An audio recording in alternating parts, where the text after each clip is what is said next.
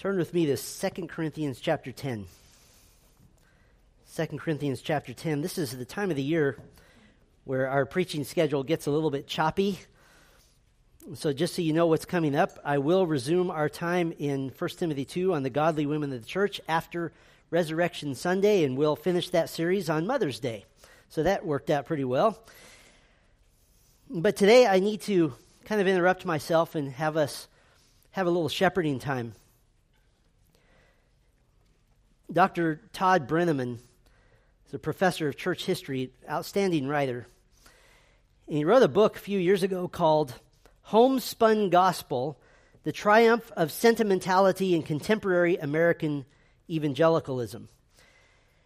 And his basic argument is that high-profile preachers and authors have often fooled much of the evangelical world, much of the church, frankly, into believing a less than biblical God, one that exists primarily for me and is described in parameters to give me warm feelings. Brenneman also chronicles several book crazes that have beset the church in the past couple of decades. He writes on The Purpose-Driven Life by Rick Warren, which told us that God exists for me. He writes of Your Best Life Now by Joel Osteen, which again tells us that God exists for me. He writes on pretty much all the books by Max Lucado, which tells us again, God exists for me. Disappointingly, we have in that list The Prayer of Jabez by Bruce Wilkinson, who was an outstanding Bible teacher and then writes this book, which is the worst example of hermeneutics in 100 years. And I could add also, we've talked about this at our church, Jesus Calling by Sarah Young. What do all these have in common? They've all sold tens of millions of copies, and in their day were considered the next big thing in the church. This is what we actually now know about God because somebody wrote a book. And all of them contain terrible error, even to the point of misleading millions into believing a false portrayal of God. What do we call a false portrayal of God? That is an idol. But Brenneman's thesis is that what is deceptive about sentimentalism is that the average everyday believer in the church isn't looking for some sort of deep theological treatise. They're simply looking for encouragement and for help in a life that's very hard, in a time of suffering. And so they seem to find this help in books like this. Their walk with Christ now is, in their minds, encouraged by the fact that the book or the sermon made them feel good. And that becomes now the measure of truth. Listen, if spiritual deception were not a major issue, then the Bible wouldn't crescendo to the end on this point. The warnings in the New Testament are seemingly endless to beware of false teaching, to beware of the slippery slope of human opinion and philosophical systems disguised as spiritual truth. And if you think, well, I've been walking with the Lord for a few years now, I'm not going to be taken in, that's the whole point of deception warnings, is the fact that you can be taken in. And so today I want to talk about spiritual discernment. We'll call this sentiment versus study, or maybe sentiment versus the whole counsel of God as found in the Scriptures. Now, for me personally, I take a lot of comfort in Paul's admonition to Timothy in 1 Timothy 4:15. He says, practice these things, immerse yourself in them so that all may see your progress. That's exciting to me. That means I'm allowed to grow. I'm allowed to progress. I'm allowed to develop. This is nothing to be ashamed of. There's nothing to elicit a prideful response, to change your view on something because of further study and further growth in the Scriptures. That's healthy, and that shows a desire to know God. So let that be today for all of us, that we eagerly desire to be immersed in truth, and that spiritual truth is inspired and perfect in only one form, and that is in the Scriptures. Now I'm going to use 2 Corinthians 10 as just sort of a jumping off point. The Apostle Paul is explaining the nature of his ministry, and the big part of his ministry is to defend truth. Look with me at 2 Corinthians 10, verse 5. Probably a familiar verse to you. We destroy arguments and every lofty opinion raised against the knowledge of God, and take every thought captive to obey Christ. We destroy arguments and every lofty opinion raised against the knowledge of God, and take every thought captive to obey Christ. Now, the idea here of taking every thought captive is not in this context talking about simply us being disciplined to think godly thoughts. I need to take my thoughts captive. That's not the idea here. This is not the context of a Christian taking our own thoughts captive.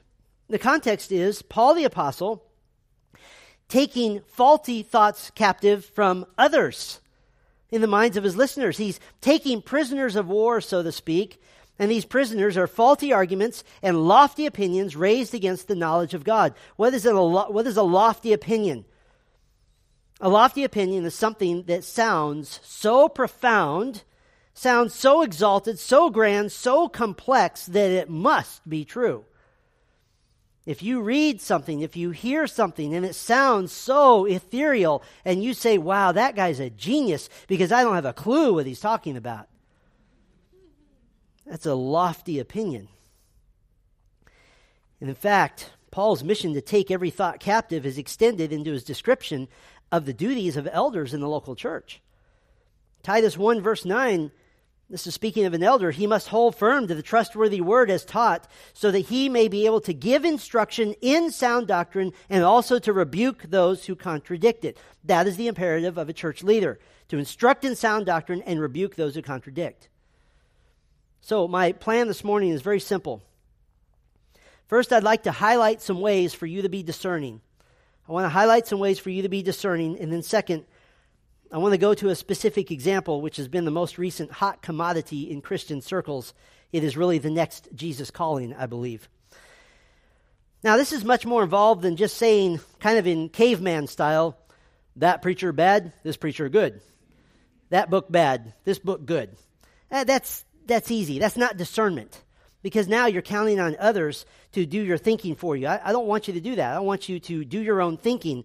And we talk in Bible Training Institute about listening and reading critically, taking the good, leave the not so good. As our friend Steve Lawson is fond of saying, chew the meat and spit out the bones. We understand that, reading and listening with discernment. Instead of just making broad statements that this or that source is all good or all bad, we're to be like the Bereans of Acts 17. Paul and Silas are preaching to them. They receive the word with all eagerness, examining the scriptures to see if these things were so. You will never offend me by sending me an email that says, I went and checked every one of your cross-references you mentioned on Sunday just to make sure you were on track. I love that because that's you doing your own study. So let's talk about some ways to be discerning. I'm going to give you 6 of them. Some ways to be discerning. The first one is, expect uninspired sources to be uninspired. Expect uninspired sources to be uninspired. 2 Timothy 3:16, we'll refer to this a couple of times. All scripture is breathed out by God and profitable for teaching, for reproof, for correction, and for training in righteousness. This highlights the doctrine of inspiration, that the scriptures are wholly perfect and inerrant, and therefore they are authoritative. All other sources, therefore, are inherently uninspired. And this shouldn't surprise us at all.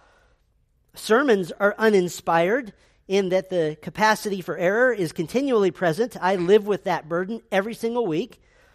And so our goal is to stick closely to sound hermeneutics, sound Bible study methods, make certain that there's a robust examination of Scripture as our guide. Books are uninspired because books are basically written sermons, and the same standard applies to them. Now, preaching is mandated in Scripture, and I'm thankful for that. We need preaching. 2 Timothy 4:2 tells us to preach, but the primary duty of a pastor is to preach, and to preach what? Preach the Word, not preach anything else. But a sermon or a book is still flawed. It's still delivered by a flawed human servant. We just put out a book and we couldn't even get the page numbers right. That's why a sermon must contain a biblically logical argument. And any opinion must be categorically stated as such. When an uninspired source doesn't stand the scrutiny of further comparison to Scripture, that should not be a surprise whatsoever. That's why we're here to learn. We need to know our theology, because theology provides training wheels. It provides boundaries for us to recognize when an uninspired source goes out of bounds. So when you listen or read to an uninspired source, don't be surprised when it's flawed. That's the way it is. We all understand this. So what do we do then? Here's a second way to be discerning. Recognize that uninspired sources have varying degrees of usefulness. Recognize that uninspired sources have varying degrees of usefulness. For example, you may have a book or two or three that you've read 20 times because it has so spoken to your soul and reflected accurately what the Word of God says. You may have another one that you stopped after 3 chapters and it makes a great coaster for your coffee. And that's it. Uninspired sources have varying degrees of usefulness, and they are useful. When Paul was imprisoned in Rome the second time, he wrote to Timothy in 2 Timothy 4:13, and he asked him to bring a few things. Bring my coat, and he said, and bring my books. He wanted his books. He wanted his scrolls. Paul quotes an uninspired source in Titus 1, verse 12. By the way, that quote now becomes inspired because Paul quoted it into the inspiration of the Holy Spirit. Jude quotes an uninspired source, the book of 1 Enoch in Jude 14. That doesn't mean the whole source is inspired, but by the Holy Spirit, Jude authenticated that one small portion now becomes part of the inspired text. And so there are useful uninspired sources. Listen, if we didn't believe uninspired sources were useful, we wouldn't have a bookstore out there, right? Seminaries wouldn't make us read thousands and thousands of pages of books. But there are varying degrees of usefulness. And this is primarily based on this simple question. To what degree does the book accurately explain the text of Scripture? To what degree does it open up what Scripture says? Here's a third way to be discerning. Know that uninspired sources can become a form of idolatry. Know that uninspired sources can become a form of idolatry. 1 John 5:21 says, little children, keep yourselves from idols. What is an idol? Well, an idol of the heart is something or someone or some concept, maybe a perfect marriage or total financial prosperity. It can be anything. It can even be good things that become so important that you're willing to sin to get it or to keep it. Or maybe it's something you're willing to sin to avoid, that you have an idol of never having a health issue. I'll do anything to avoid that. For example, if you will steal or embezzle to avoid tightening your belt financially if necessary, then you stop trusting the Lord and instead made an idol of a certain lifestyle. But it's also possible to make an idol of an uninspired source of information. And how do you know that may have happened? Well, because when somebody like me says you might want to question this source, your ire is raised. Your anger is brought to the surface because somebody challenged that. And instead of evaluating the content and searching the Scriptures, there's an emotional defensiveness. And I don't mind saying this openly because I've been down that road. One of the most popular little books in Christendom over the past decades was a little book called Practicing the Presence of God. Some of you may have read it. You may be going, I think I have that on my shelf. It's written by Nicholas Herman, better known simply as Brother Lawrence. He was a 17th century monk in a secluded French monastery, which I found out later. This book is big in Christian circles. It is today. It's even quoted extensively by the great Bible teacher James Montgomery Boyce. I got a hold of it many years ago. It was a fascinating read. It's very contemplative. It made me think a lot about the presence of God, and to a certain degree, it really drew me in. And then somebody told me bluntly, you know that book is written by a Catholic and is basically a modern form of Gnosticism, right? Oh, didn't know that. Gnosticism, higher knowledge. I tell you, I remember my first emotional response, and it was not righteous. And upon reflection, my response was not based on being able to defend the content, but based on the fact that I felt fooled and tricked and embarrassed. Why can an uninspired source become a source of idolatry? Well, that brings us to our fourth way to be discerning. Sentiment is not study. Sentiment is not study. You need to know this. Sentiment is not a Bible study method. How you feel is not a hermeneutic.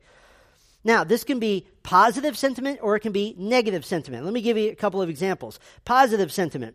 The reason that Brother Lawrence's book was a stumbling block for me years ago is very simple. It was a book that made me feel certain ways. I felt hopeful. I felt excited, like I had stumbled onto sort of a spiritual secret of sorts. And we all know the power of emotional association. We associate things with places and times and colors and events. And this can hold true of an uninspired source. I have a lot of books on my bookshelf, and I can't remember when I read them. I just know I did. But to this day, I can picture with vividness the desk that I don't own anymore that I used when I was reading the practice of the presence of God, practicing the presence of God. I can picture the time of day. I can picture what I was wearing. I can picture all the furniture in that room. I can picture where the light was coming in the window. I can picture how I felt. I can picture that as if it was yesterday. And that was almost 30 years ago. Why is that? Because it had an emotional impact on me, despite the fact it was basically devoid of spiritual truth. That's positive sentiment, but that's not a Bible study method. What about negative sentiment? Well, negative sentiment can block your ability to think critically, block your ability to hear the truth. Many of you were here a few years ago when I preached on divorce and remarriage. And one of the warnings I had to give was to not let emotion rob you of a critical examination of the facts. In fact, I showed you a cartoon in which a preacher says, my topic today is divorce. And he's wearing a suit of armor because he's waiting for all the tomatoes to get thrown. An emotionally charged subject can steal your objectivity and steal your your critical thinking, rather, before you've had the chance to even consider what the Bible actually says. John said in 3 John verse 4 that he rejoices to find the members of the church walking in the what? The truth. And immediately he warns them of deceivers and he encourages them, abide in the teaching of Christ. Discernment means that emotion and sentiment is not a hermeneutic. It's not a helpful means of discerning truth. Sentiment is not study. There's a fifth way to be discerning. Remember that your thoughts matter to God. Remember that your thoughts matter to God. Psalm 19, verse 14. Let the words of my mouth and the meditation of my heart be acceptable in your sight, O Lord, my rock and my redeemer. Did you catch that? The psalmist is praying, let what I think be pleasing to you. What does this mean?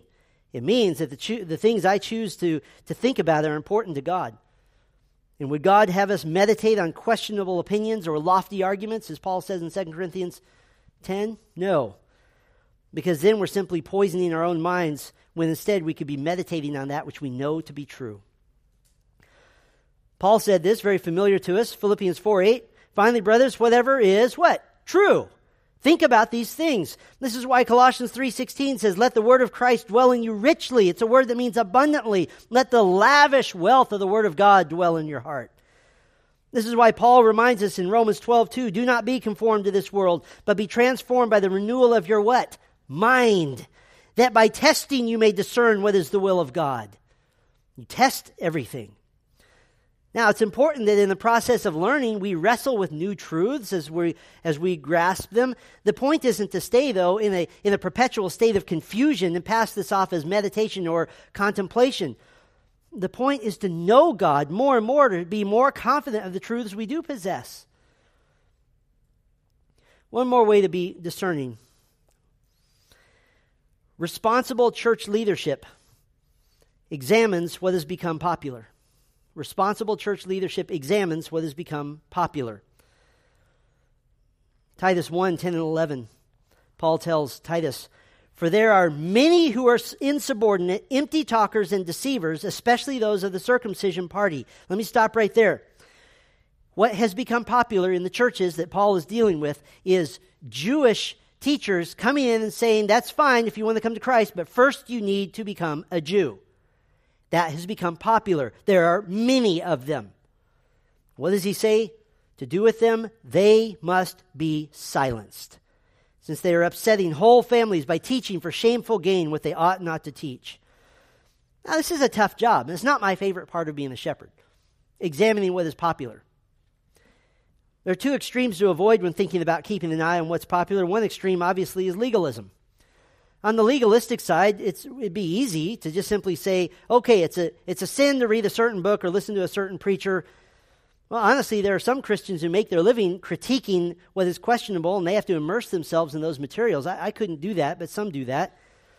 Well, rather than keeping a list of no-no books and preachers, which is only going to grow, better to teach you to know your Bibles and sound doctrine so you can discern for yourself. So we don't want to go to that extreme. You don't have to slide the book into your coat pocket or anything. Like, I don't want anybody to see this. But the other extreme is passivity, is being passive, to ignore what is popular and let something less than helpful or even heretical seep into the culture and the ministry of the church. We can't do that. And I've been down this road a few times, and here's what happens. A work becomes popular and the word spreads because we're trying to encourage one another. Hey, I read this, and 5 more people order it. A popular work then it starts to be used in 5 or 6 small groups. Then it becomes the most cherished work for half of the church, and all of a sudden, instead of pulling out a splinter, we're doing major surgery. So better to pull out the splinter. So how can you be discerning? Expect uninspired sources to be uninspired. Know that uninspired sources have varying degrees of usefulness. Know that uninspired sources can be a form of idolatry. Remember that sentiment is not study. And remember that your thoughts matter to God, and responsible church leadership must keep an eye on what's popular. We have to. Well, toward that end, now that you're fully aware of some ways to be discerning, it's my duty to bring up the hottest fad in Christendom. I want to be careful about categorizing good authors and bad authors. I just want you to read critically with an informed theology, but once in a while something is so bad that we just have to bring it up. But you make your own decision. This book was written by a Reformed Presbyterian pastor and theologian. It's been a main resource used in countless churches in the recent months, especially in the days of COVID when everybody's needed a touch of kindness and hope. It's been endorsed by countless respected leaders in Christianity. At Grace Community Church in Sun Valley, John MacArthur's church, it was used as a major resource in their women's ministry just last year. It was recently the Gospel Coalition's Popular Theology Book of the Year. It is the Accessible Theology Book of the Year by World Magazine. It is the Book of the Year by the Association of Certified Biblical Counselors. I was even trying to figure out how I got a copy of it. And I remembered it was handed out at Shepherd's Conference last year. And so with those endorsements alone, generally you're going to feel very confident. It's selling tons of copies currently. It is the #1 Christian book on Amazon right now. It's a book with many redeeming qualities and which contains much that is true and right and lovely, and yet it ventures into waters that are so speculative that it would fit the category of the lofty opinions that we saw in 2 Corinthians 10:5. And of course, that is the popular book, Gentle and Lowly, The Heart of Christ for Sinners and Sufferers by Dane Ortland. As of today on Amazon, out of thousands of reviews, it has a 93% 5-star rating. The basic premise of the book is to explore the heart of Christ, and that's an absolutely noble effort. In the opening paragraph, it says, in the 4 gospel accounts given to us in Matthew, Mark, Luke, and John, 89 chapters of biblical text, there's only one place where Jesus tells us about his own heart. He goes on to explain, but in only one place, perhaps the most wonderful words ever uttered by human lips, do we hear Jesus himself open up to us his very heart. Come to me, all who labor and are heavy laden, and I will give you rest. Take my yoke upon you and learn from me, for I am gentle and lowly in heart, and you will find rest for your souls, for my yoke is easy and my burden is light. He goes on to say, this is the one place in the Bible where the Son of God pulls back the veil and lets us peer way down into the core of who he is. He says Jesus tells us what animates him most deeply, what is most true of him, when he exposes the innermost recesses of his being. What we find there is gentle and lowly. Now, you might say, well, how are we going to argue with that? That's Scripture. Absolutely. We would all agree with that. Our Lord and Savior is gentle and lowly. We know this because he said so. And we would definitely agree with Ortland when he says that this book and his emphasis is for Christians. We understand that. He rightly says this is not who he is to everyone indiscriminately. This is who he is for those who come to him, who take his yoke upon them, who cry to him for help. This statement and much else in the book is true. It's comforting. It's encouraging. But remember, we said that uninspired sources have varying degrees of usefulness. I need to just highlight some cautions over this book, and these aren't minor concerns. These are concerns which strike at the very core of Christian orthodoxy at well-established biblical truth which would define our faith. This is not, do you believe Christ is coming before or after the tribulation? This is, what is your view of God? It is at that level. I'm going to give you 4 concerns. One of them is just an introductory concern, more of an observation, than the last 3 are theological. But just an introductory concern. Legitimate critical concerns about the book have been ostracized rather than answered. They've been ostracized rather than answered. Now, you may have read the most major review recently posted on the Grace to You blog by Jeremiah Johnson, with input, by the way, with a team of theologians about the book. And you can like the review or not, but he deals with content. And he asks some very legitimate questions. It's not my goal to recreate that review today. You can read it for yourself. I don't want to defend it or critique it, but you should read it because he does a good job. And it's not that that he wrote a bad review. There are ways to write bad reviews and ways to write good ones, and he fits the criteria of a good book review.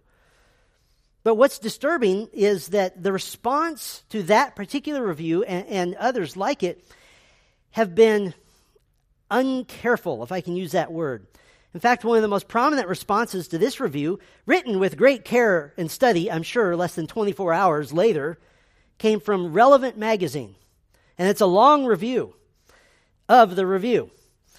Their response to the review that Johnson gave was, it's contentious, it's hostile, it's uncharitable.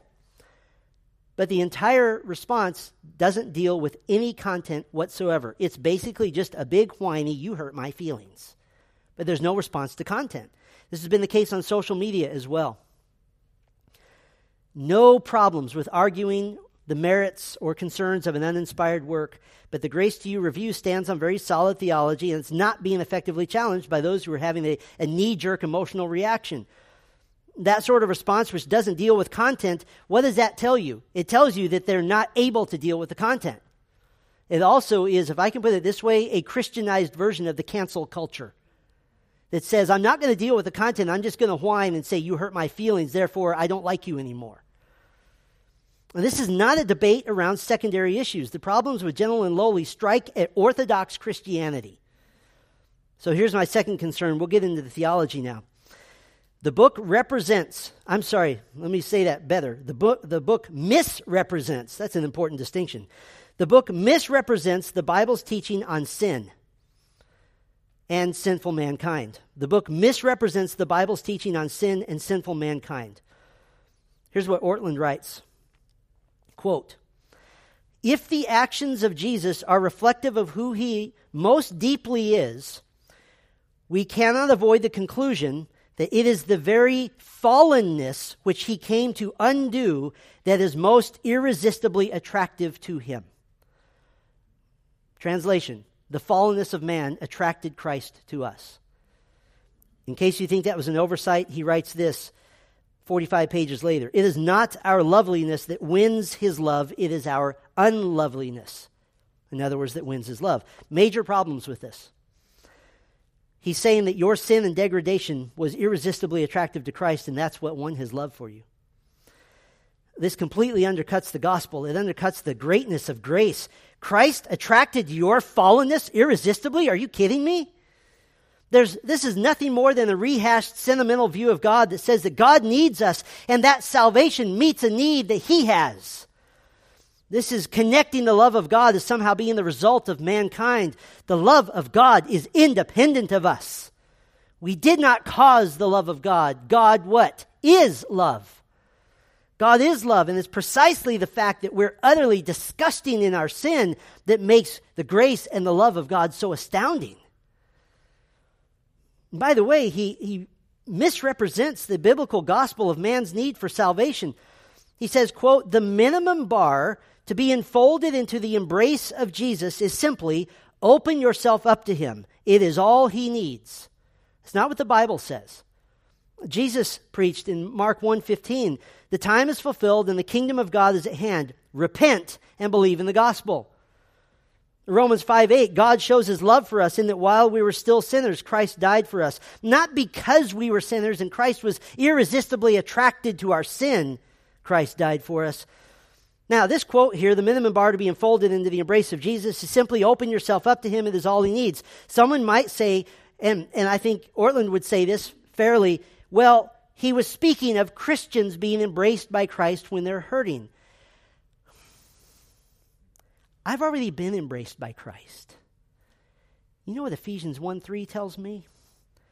Blessed be the God and Father of our Lord Jesus Christ, who has blessed us in Christ with every spiritual blessing in the heavenly places. I've been in the embrace of Christ since the moment he saved me. The book misrepresents sin and sinful mankind. There's a third problem. The book misrepresents the Bible's teaching on Scripture itself. The book misrepresents the Bible's teaching on Scripture itself, bibliology. Again, this is the one place, quote, this is the one place in the Bible where the Son of God pulls back the veil and lets us peer way down into the core of who he is. Again, quote, Jesus tells us what animates him most deeply, what is most true of him when he exposes the innermost recesses of his being. What we find there is gentle and lowly. To say that Jesus tells us what animates him most deeply, the text doesn't say that. Jesus never said that.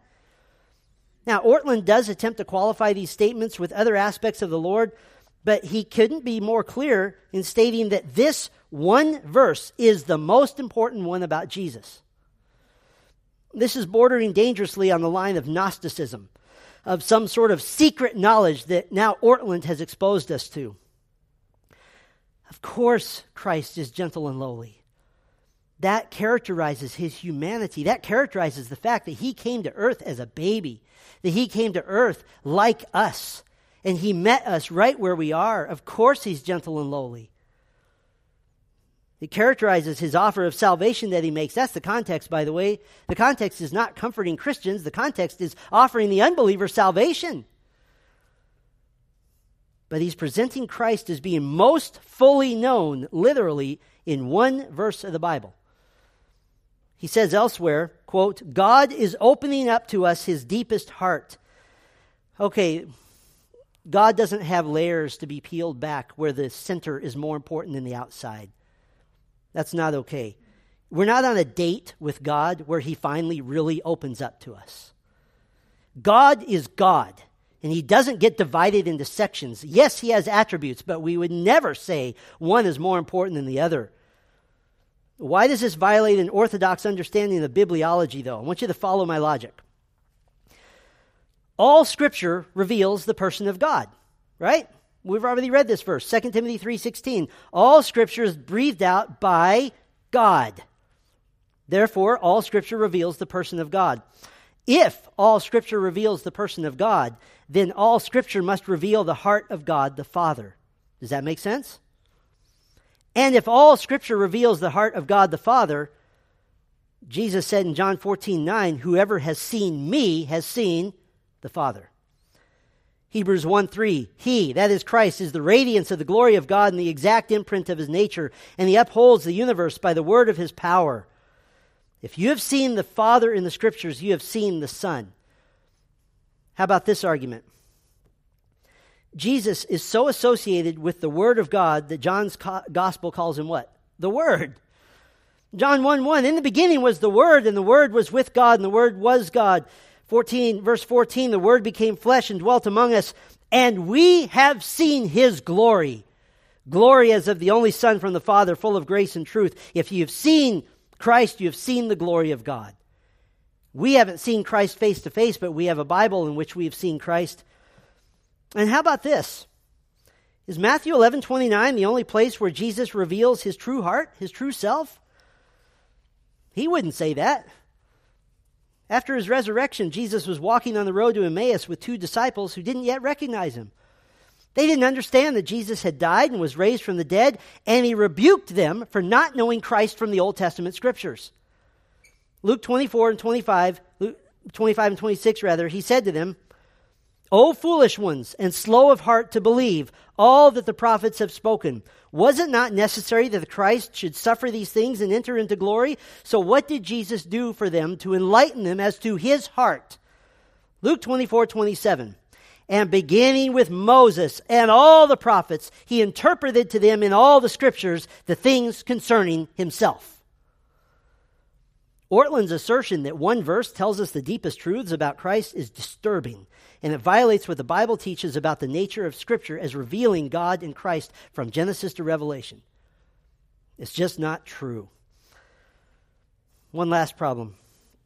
The book misrepresents the Bible's teaching on God and Christ. The book misrepresents the Bible's teaching on God and Christ, theology proper and Christology. Ortland writes, if Jesus hosted his own personal website, the prominent line of the About Me drop-down would read, gentle and lowly in heart. He clearly states, I've already read other quotes, that this is the singular, primary defining feature of Christ. This is the essence of his character. Listen, if anybody wants to write a book about the fact that Jesus is gentle and lowly, that's fabulous. That's tremendous. It is truth. It's great, but that's not what Ortland did. Instead, he wrote a book claiming to have found the chief or the principal attribute of Christ. Ortland does acknowledge briefly a fuller view of Christ that includes his other attributes, but you know how he does it? He says, quote, Jesus has a harsher side. What does that imply? It implies very strongly that this is the less desirable side of Jesus. That's a whole can of worms in and of itself. And when speaking of times in the Bible when Christ sends judgment, he says, quote, something recoils within him in sending that affliction. He is conflicted within himself when he sends affliction into our lives. Do you realize that he just claimed to know what is in the heart of God based on zero Scripture? He says of God and Christ, it boggles my mind that anybody would say this. Mercy, quote, mercy is natural to him, punishment is unnatural. This is extremely serious. It implies that God has a good side and a dark, his words, not mine, unnatural side. Listen very carefully. To say that God does things that are unnatural, what's the root word? Nature, is to say that God does things that are against his nature, which is to say that God sins. That's not okay. 2 Timothy 2:13 says that God cannot deny himself. Ephesians 1:11 says that God works all things according to the counsel of his will. There's no dark side of God. These wild speculations about God are so out of bounds and unfortunately are going to mislead many who have found that now what they believe in is a therapeutic grandfather God. We don't need to make wild, baseless claims about Christ to somehow make him more palatable. Here he is. Colossians 1:15, he is the image of the invisible God, the firstborn of all creation. For by him all things were created, in heaven and on earth, visible and invisible, whether thrones or dominions or rulers or authorities. All things were created through him and for him. And he is before all things, and in him all things hold together. And he is the head of the body, the church. He is the beginning, the firstborn from the dead, that in everything he might be preeminent. For in him all the fullness of God was pleased to dwell, and through him to reconcile to himself all things, whether on earth or in heaven, making peace by the blood of his cross. There's Christ. I don't need to make stuff up. I know this is hard. I know a few of you are hiding gentle and lowly under your Bible right now, and I understand that. Maybe you found parts of the book helpful. Be careful you don't idolize that without acknowledging the fact that the book misrepresents our Savior badly. Or maybe you're feeling badly that you didn't catch this at first. You're in very good company. Shepherd's Conference, Association of Certified Biblical Counselors, countless churches, the Gospel Coalition, many others. Just in case you're still conflicted, and thank you for your patience, I just need to make sure we get this clear. I want to offer 3 potential objections to any worries about gentle and lowly. Maybe you're saying, I don't want to make this a big deal. Here's potential objections. The first one, it made me worship Christ more. The book made me worship Christ more. That may be an objection you have. I don't doubt that a focused thought process about our Lord has a positive impact, but my question would be, did your worship of Christ increase toward Christ or toward a distorted view of Christ? Moses desired to know God better. He asked God in Exodus 33:18, show me your glory. And how did God answer him? He answered him with truth. Exodus 34, the Lord descended in the cloud and stood with him there. and proclaimed the name of the Lord. The Lord passed before him and proclaimed, Yahweh, Yahweh, a God merciful and gracious, slow to anger and abounding in steadfast love and faithfulness, keeping steadfast love for thousands, forgiving iniquity and transgression and sin, but who will by no means clear the guilty, visiting the iniquity of the fathers on the children and on the children's children to the third and the fourth generation. And Moses quickly bowed his head toward the earth and worshipped. Why? Because God told the truth of himself. A lie cannot, by definition, cause worship. It cannot cause worship. Jesus himself said that his people worship him in spirit and in what? Truth. Another objection, it's not all bad. It's not all bad. And that's true. Very few uninspired sources are. In 1945, an ancient book was discovered in Egypt called the Gospel of Thomas. And it's supposedly attributed to Thomas the Apostle. And it contains 114 sayings that were supposedly said by Jesus himself. Now, the latest evidence has shown conclusively that it was written by a Gnostic author in the 2nd century, Gnosticism being that false religion that mixes so-called higher knowledge with Christianity, telling Christians, I've got something you don't have. And supposedly, the Gospel of Thomas contains some terrific information about Christ that only he knew. And in fact, to this day, the Gospel of Thomas continues to be an important source for figuring out what some call, quote, the historical Jesus. In other words, the real Jesus that the Gospels don't tell us about. What is that? That's a satanic means to get people to lose confidence in their Gospels. Very few uninspired sources are all bad. But does that mean you should consume them? Yes, our beloved friend Steve Lawson says rightly of an uninspired source, chew the meat and spit out the bones. But when the whole foundation of a source is one giant bone, you ever order a cheap steak? You find out why they're cheap, right? There's one more objection you may have. It made me feel better and it encouraged me. It made me feel better and it encouraged me. I don't doubt the genuineness of that feeling. But we don't judge truth based on experience. We judge experience based on truth. Otherwise, our whole Christian life becomes one giant feeling, and if I feel better, it must be true. If I don't feel good, something must be wrong. A couple of decades ago, Dr. Jack Deere, a former professor at Dallas Theological Seminary, wrote a book called Surprised by the Power of the Spirit. It was a huge bestseller, with some classic charismatic errors in it, denying, by the way, the sovereignty of God. He wrote a sequel called Surprised by the Voice of God. That Christians should be seeking to hear the voice of God outside of Scripture, and that this is normal. And what? You're not hearing an audible voice of God? Well, there must be something wrong with you. And on the surface, those books make you feel wonderful. I read the first one and part of the second one, and they feel good. They make you believe that God can do miracles in your life and that God will speak in new ways to you. Well, in response to Surprised by the Voice of God, Dr. Richard Mayhew of the Master Seminary wrote a scholarly article called Alarmed by the Voice of Jack Deere. And he examined, quote, the logical validity, hermeneutical propriety, anecdotal proportions, exegetical precision, and theological persuasion of the book. And it's an outstanding article because it's airtight. And Mayhew makes the conclusion, Deere unfortunately attempts to make too much out of too little and thus fails to present a convincing case. Making too much out of too little, i.e., taking one verse of the Bible and building an entire false doctrine of Christology on that one verse. I read Surprised by the Power of the Spirit, and if I didn't know better, it would have made me feel better, it would have encouraged me, but experience can't be the judge of truth. And yes, we want to know Christ more and more. Absolutely. We want to be like Paul, who said in Philippians 3:10, that I may know him and the power of his resurrection, that I may share in his sufferings, becoming like him in his death.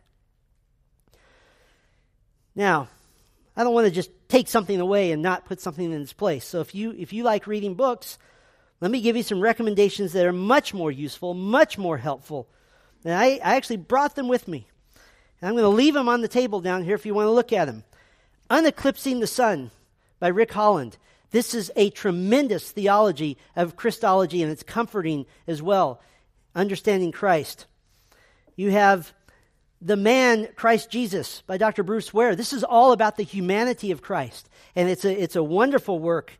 You have also, if you want to study the deity of Christ and comforting as well, Putting Jesus in his place, the case for the deity of Christ. We've had one person I know of in our church got saved reading this book by Robert Bowman and Ed, I can't say his name, Komzowski. There's a lot of letters at the end. Putting Jesus in his place.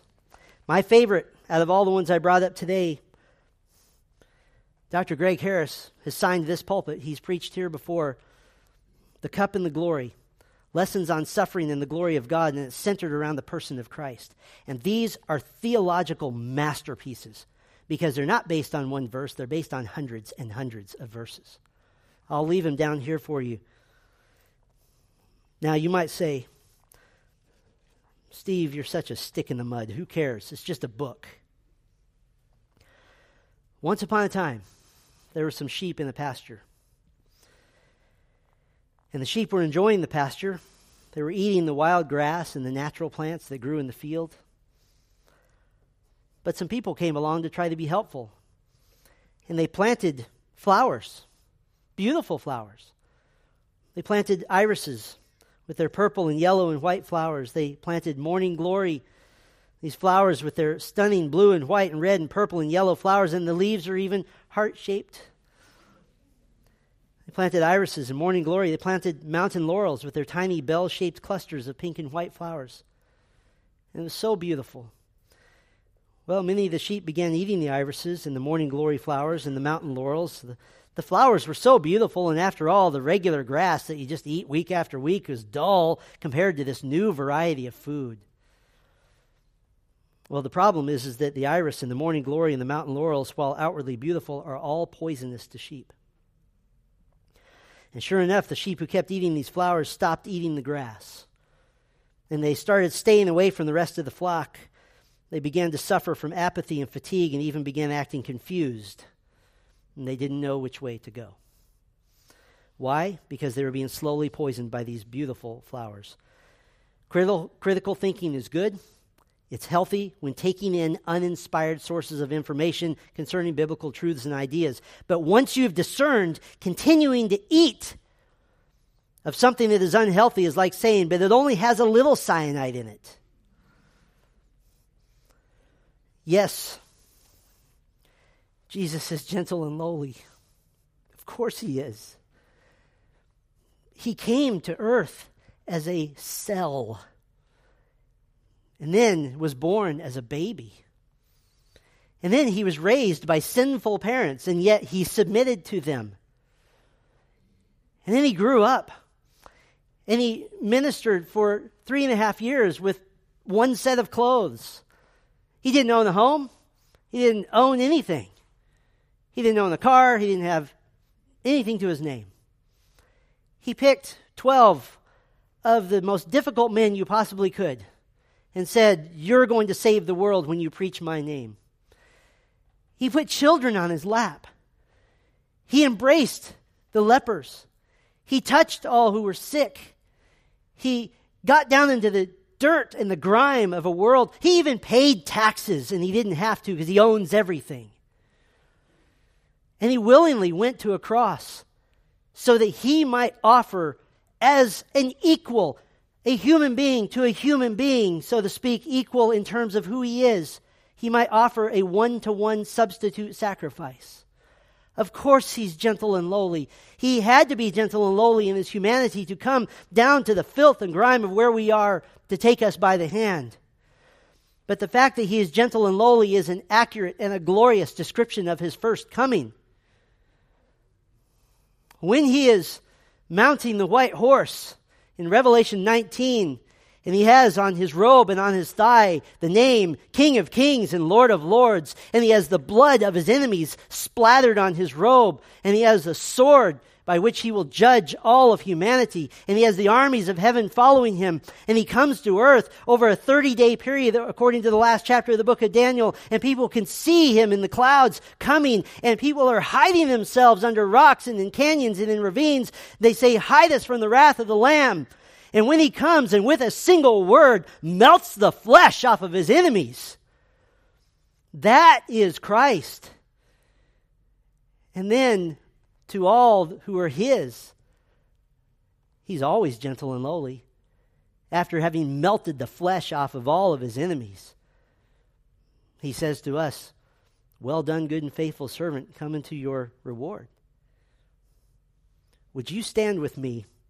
And let's turn to Revelation chapter 1. We're going to stand in honor of the King of Kings. We're going to stand in honor of the Lord of Lords. Turn to Revelation 1. Revelation 1, beginning in verse 12.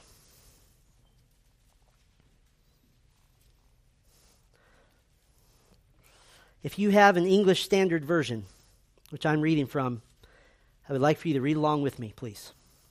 Let's read together. Verse 12 of Revelation 1. Then I turned to see the voice that was speaking to me, and on turning I saw 7 golden lampstands, and in the midst of the lampstands one like a son of man, clothed with a long robe and with a golden sash around his chest. The hairs of his head were white, like white wool, like snow. His eyes were like a flame of fire. His feet were like burnished bronze, refined in a furnace. And his voice was like the roar of many waters. In his right hand he held 7 stars. From his mouth came a sharp, 2-edged sword, and his face was like the sun shining in full strength. That's our Savior. Amen. Let's pray. Our Father, we stand in awe of our Savior, Jesus Christ. Oh, we praise you and thank you that he came gentle and lowly. He sunk to the mire of a sinful earth. That you made him who knew no sin to become sin on our behalf, that we might become the righteousness of God in Christ. We praise you that our Savior is our friend. He is our greatest comfort. He is our elder brother. But we never remember him just as that lowly Savior. He is not merely gentle and lowly. He is the King of Kings, the Lord of Lords, who will destroy all who come before him and dare to raise their hand against God. And he is the one who will establish a kingdom so glorious, so magnificent, with a new Jerusalem coming down out of heaven, on whose throne he will gloriously sit. We thank you and praise you in the name of Jesus, our Savior, the King of Kings and Lord of Lords. Amen.